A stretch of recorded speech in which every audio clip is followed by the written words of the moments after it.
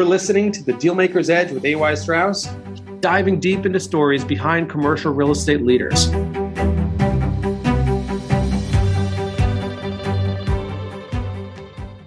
Well, I want to welcome everyone to The Dealmaker's Edge today. We're really excited to have Swapnil Agarwal on the show. Swapnil is the CEO of Nitya Capital. It's a multifamily value-add impact fund that currently oversees a real estate portfolio in excess of $3 billion, over 25,000 apartment units across the U.S. And he's also CEO of KPM Property Management, a Houston-based full-service multifamily management company with operations in Texas, Kansas, Utah, and Nevada. Swapnil, you have an incredible story, which I can't wait to share, or you to share properly with everyone. From immigrating to the U.S. as a teenager in the late 90s, to launching two very successful companies. You've earned a lot of accolades, the Young Entrepreneur of the Year Award, among many others. And it was great seeing you in person in the summer. So welcome to the show. And let's get started. Maybe from your own words, you can share your background, how you got started, your upbringing, coming to the U.S. Sure. No, thank you, Aaron. It's a pleasure and honor being on your show. And thank you for such a kind introduction. You know, how I would describe myself is as an entrepreneur who was born in a small town in India, grew up in a family where from beginning, right, in their own humble means and in a little town in India that both my parents just worked all their lives, right? So I grew up in that family where education and the work ethic were really held in high regard. So even though the means and the environment wasn't supportive of the adventure that was coming later on, but those values were instilled pretty early on. At age 15, I was fortunate enough to be able to migrate to the United States, and we moved to Houston at that time. And first of all, I felt really blessed that I was able to come to a great country like America.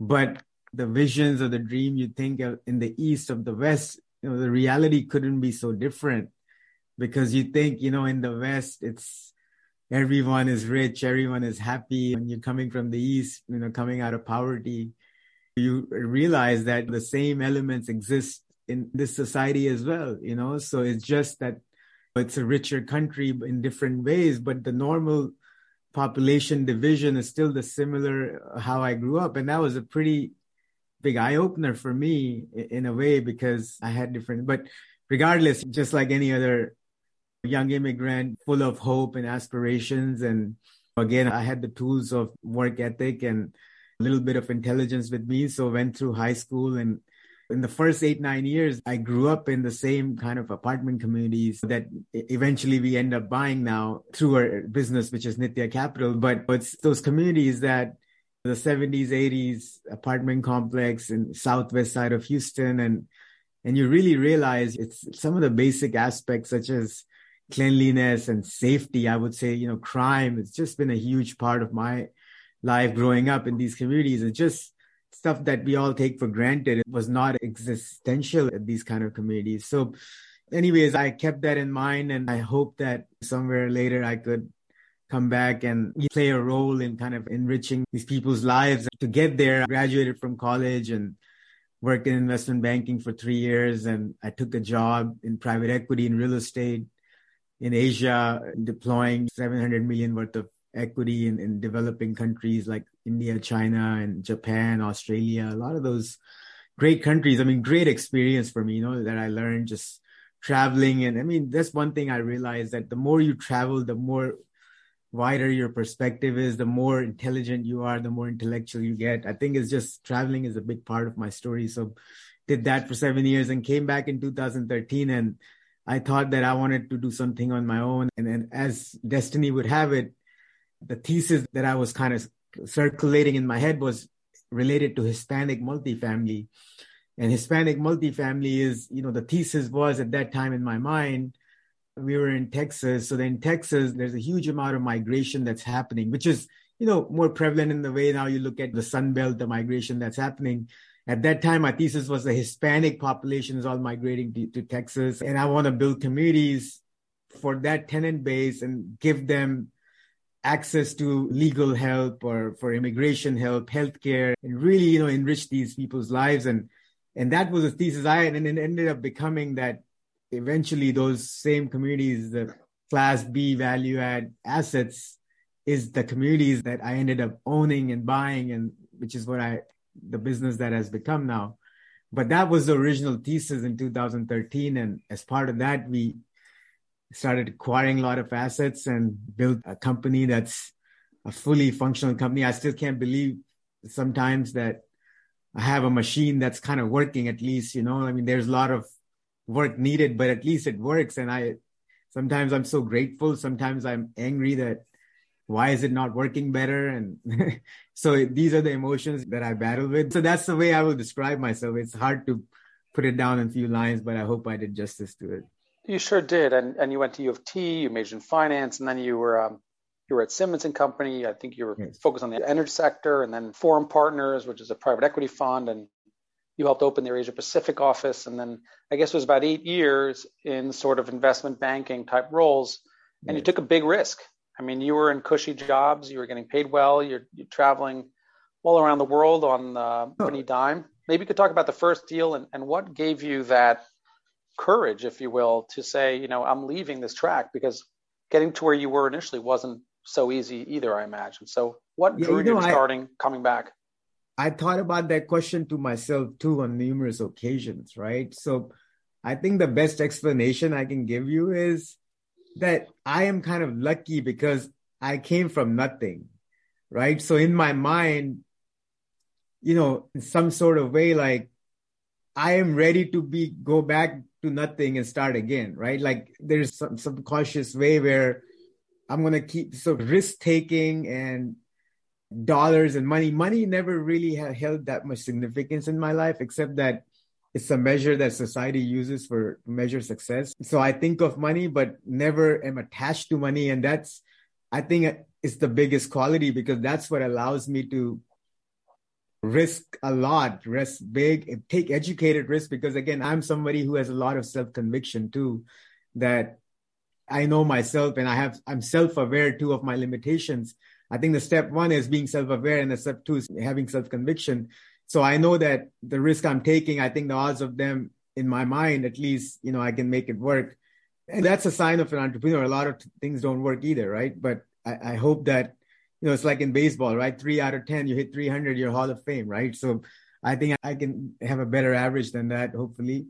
And when I was working, right, yeah, the job was nice, flying business class across Asia Pacific, and an unbelievable experience too. But I think eventually, as your destiny, in my mind, I believe in karma and destiny, and I believe in, those aspects. So I think it was always written, and it was always part of God's plan that I'm going to eventually come do it. And I think, me being raised in these kind of communities and stuff, everything had a role to play to bring me here to do this. So it's hard to go back, but I'm always the one that I've always had an entrepreneurial urge, that's for sure, right? I wanted to create something and create and improve, enrich people's lives somehow. And so I've always had a bigger purpose. I just didn't know how. And I guess this path chose me is how I would summarize it. Sure. Maybe you could walk our listeners through that first deal. I know it was very difficult. You really put a lot of energy and effort into it, and it was a really great way to get started. Maybe you can just walk people through that first deal, because if you could do one deal, theoretically you could do 100, right? So it's about getting over that hump, and maybe you can describe how difficult it was for you and what you went through and the risk you took. Yeah, first deal was this small 37-unit apartment complex. It was in Dallas, in Louisville, Texas. It was 1.342. I even remember the exact number, 1.342 total million purchase price. And I was already in private equity real estate, so I kind of had an idea. But when you're working for financial institutions, that experience is just so different than when you're doing something on your own, right? You literally have to, look to raise equity, raise debt, create a presentation, create a company agreement for investors to sign, then be the manager, collect rent, and, do the monthly financial statement. So literally, like, you got to be ready to do it all. And I was, right? And I said, I'm going to try and figure this out. If I can do it all myself, then I know each and every aspect of this business. So somehow, 300,000 was the equity raise. And I was never worried about the raise because I had worked 10 years in corporate, in banking and private equity. I had that much savings. So I said, look, I'll just do it myself. And if nobody, so I never That's another aspect of my character, right? A lot of people are focused on capital raising and equity raising for their deals. I've just never had a big, like I've never been desperate to raise money. I just have always believed in the business and the idea and my strategy. So, and I was always been in a position of, I guess, luxury to think that way, that I don't, if somebody wants to invest, they should on their own merit and make their own decision. I never want to push anyone. So same thing, but somehow a few friends of mine that I had created a presentation deck just for my own records, and I emailed it out and I showed it to them, and they wanted to invest in that deal, 50,000 each. So I said, okay, let me scale my investment down so my dollar can last longer. Maybe I'll buy another one or two more. And then got a friend to co-sign on the loan, because obviously my net worth wasn't enough to cover a $1 million loan. So I was lucky that I had relationships and friendships that I can go and tap on and be able to execute and get, because the financing is a major part of the puzzle, right? I mean, 70-80% of the puzzle. So being able to do that, and then just it goes from there, right? I had, one asset, then the next one was a 76 unit. That was a 2.3 million. So that was a 600,000 raise. And again, I said, okay, I got a couple 100,000 left of my own. I mean, I think I can raise, but then, I only ended up putting 50,000 and get oversubscribed. So I said, okay, then my dollar is going to last longer even. So I was just thinking in the first 5-6 deals about how long my dollar can last, without really thinking that I can do this on a big scale. But that's how thing goes. And then pretty quickly after a year, we had acquired about 1,100-1,200 units. I said, okay, let's just set up a property management company. It was hard, because when you don't have scale, it's difficult. You need a lot of economies of scale. And that's one of the messages I have, because a lot of new folks and syndicators are trying to, because multifamily is in flavor now and a lot of interest from a lot of people.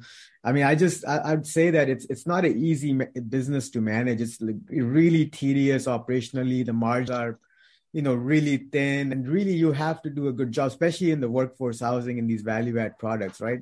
So working capital management, a lot of these things, unless you have a big scale, it's hard to sustain these assets. And fortunate for us, we learned by mistake, and fortunately none of our mistakes cost us that big. And then, luck also matters a lot. We started buying in 2013, and market was probably the best bull cycle we've ever seen in our lifetimes, in my opinion.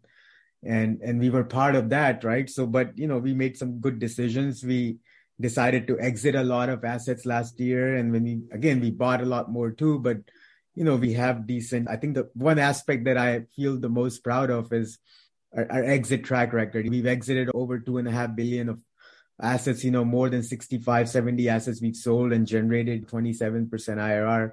So that's something I feel very proud of. And also we've never lost money on over 110 acquisitions. So this is, we really care about the investments we make. We are the biggest investors in our own deals across board. So our interests are aligned. So we truly care about generating the value for not only investors, but also the enriching the lives of the tenants. And then we have so many employees that are associated with us, and really training them and uplifting their, the level that, we're seeing the realities on the ground level, that, how much, given all that's going on with inflation and macroeconomically, we're seeing the impact that's been happening. And we're seeing the caliber and the talent of people also. It is hard to recruit these days. So setting up our own training system to train some of these ground level staff. So, a lot of great aspects to this business that really fulfills me from every level. And I would say that's been the best part of my journey. Yeah, and let's talk about that, because I know we talked a little bit when we saw each other in person a few weeks ago about the way you treat these assets. It's not just the buildings, it's the communities. I mean, you're really, really giving to these communities in a way that's honestly highly unusual, in my opinion. I've never really seen it. I mean, you're giving free swim lessons on site to kids, because drowning is a major issue in these community pools, especially in these neighborhoods. Free immigration clinics, meals for kids in the summer. And if I had to guess, that must be informed by your upbringing and some of the issues you ran into as a kid. And love to hear about that. Yeah, absolutely. I think your childhood and then your education growing up really matters a lot, because I've heard people talk about how much of your education do you really use in today's world. But I think it's not really the education. It's like the discipline that you learn when you go to school, right? It's just that competitiveness that comes. And even though I grew up in a smaller town, but it's a country of 1 billion people, it's like 10 times more competitive what's in America. So for me, I grew up in an environment which is not only just modest and more humbler, but it also it gave me that competitive edge that when I came to America, I thought I had an advantage. So really, people talk about, well, were you the underdog? The classic story of David versus Goliath. Who is the David and who's Goliath? I said, I think I was the one that I shouldn't, traditionally, if you look at it, I'm an underdog story, but really, I think that the environment I grew up in really gave me that extra edge that if I could have the same work ethic that I had growing up in early childhood days. And if I have the education background, I have the discipline, then it's much easier for me to succeed here. And obviously it's much bigger platform that, it's the greatest invention of mankind, right? The capitalism that's been invented in America. So I would say that education is really close to me. And, we have free healthcare clinics because, again, healthcare is another sector that, again, I have no position to talk about it, but it just never seems to get fixed in America, right? There's always someone complaining, and whether it's the insurance company or the corporates, our insurance bills have gone up, like ridiculously in the last, I would say, 2 years or so. So it's just, it's a constant battle, but giving back and enriching this kid's life. And we have free meals to all the senior citizens, again, that's something that my dad, he worked 22 years. We all came in 1996, me, my parents, to Houston. And my dad owned a liquor store for 22 years from 1996 to 2018. Worked 6 days a week from 9 a.m. to 10 p.m., 13 hours a day, never took a single break, right? So those are the work ethic that, really inspire, at least in my generation. And I hope we can replicate that in the next generation going forward as well. Well said. And by the way, I want to really thank you for really organically bringing out the edge, because it's the Dealmaker's Edge podcast. So I didn't even have to pull that out of you. You just gave it to us. So I love that. That was awesome. Tied to that, maybe you could talk about the mental aspects. We talked about your appetite for risk vis-a-vis your upbringing and so on. But like we talked about initially, it is stressful. I mean, you have a big operation, you have a lot of investors, you have a lot of pressure day to day. Now it's here. So it's not a dream. You're doing it. What advice would you give to somebody who's making that journey, that climb? And, that famous quote of, you pray for the rain, you have to deal with the mud. I think it's attributed to Denzel Washington. But how do you deal with the day-to-day stress, basically? How do you manage that voice in your head that says, hey, maybe this is too much for me, this is too much pressure? How do you talk to yourself day to day when you've got all this responsibility? Because I just think in my head that this is just not even scratching the surface. It's like in the first inning. So I'm just never satisfied. People tell me we achieved a lot of things, but I genuinely in my heart, I feel like this isn't anything. Like I haven't done anything. So every day I wake up, I'm super excited because I just don't know that something great will happen. Then of course that as day goes on, you deal with a lot of things, but I always try to keep a positive mind frame, right? I'm always, even in the bad time, I'm trying to, be sarcastic and make a joke, right? You got to be able to laugh at your own situation. And again, it goes back to the same mindset. Where else would you be if not here today, right? What else would I be doing? Nothing. I love what I do, right? It's like an athlete. I think of myself as an athlete. You know how athletes say that they get paid to do what they love? It's like same thing. I create deals. I create value. I love finance. I love real estate. So I love what I'm doing. I'm creating value, not only in terms of monetary profits for investors, but so many aspects to it. So yes, there's a lot of, issues that come along with it, but I try to focus on all the great things. And yes, there are moments of weakness where, I get down but it's part of the journey, right? It's how fast you can quickly bounce back from these moments and try to stay in that zone, in that trance zone, and where you can be creative. So for me, the way I deal with adversities, I just think of how much more I have left to do, how much more I got to do. And that excitement just overcomes, I guess, small, minor setbacks. I love it. Just power through. Yeah. Your worst day is just an opportunity to push ahead and to smile and laugh and be thankful for what you have. And I think a lot of people listening, you might be stressed day to day, but the reality is that it's a long-term game and everybody has setbacks, and it's mostly about attitude. One thing I would say is, like usually, we fear a lot of things. We fear, like we might have a certain fear in our mind, whether it's related to a job or personal life or business, whatever. But one thing to keep in mind is only on the other side of fear is success, right? You have to, if you don't go through it, everyone makes excuses like, forget it, I'll do it tomorrow. But once you do it, remember that feeling. That feeling is irreplaceable. And you only get that feeling when you solve a difficult problem. When you solve an easy problem, you don't get that feeling. You get that feeling when you solve a really difficult problem. A lot of people say these things, but if you really think about it, it is on the other side of the fears when you really feel alive, right? Yeah, so that's well said. Don't wait for it. Don't wait for it. Go tackle it. Yeah, go attack it full force. Yeah, it's not a dress rehearsal. You just have to go attack it. And if you're not a little scared every day, I don't think you're really achieving it to some degree. Exactly. You do need to have a little bit of fear. A little fear is healthy.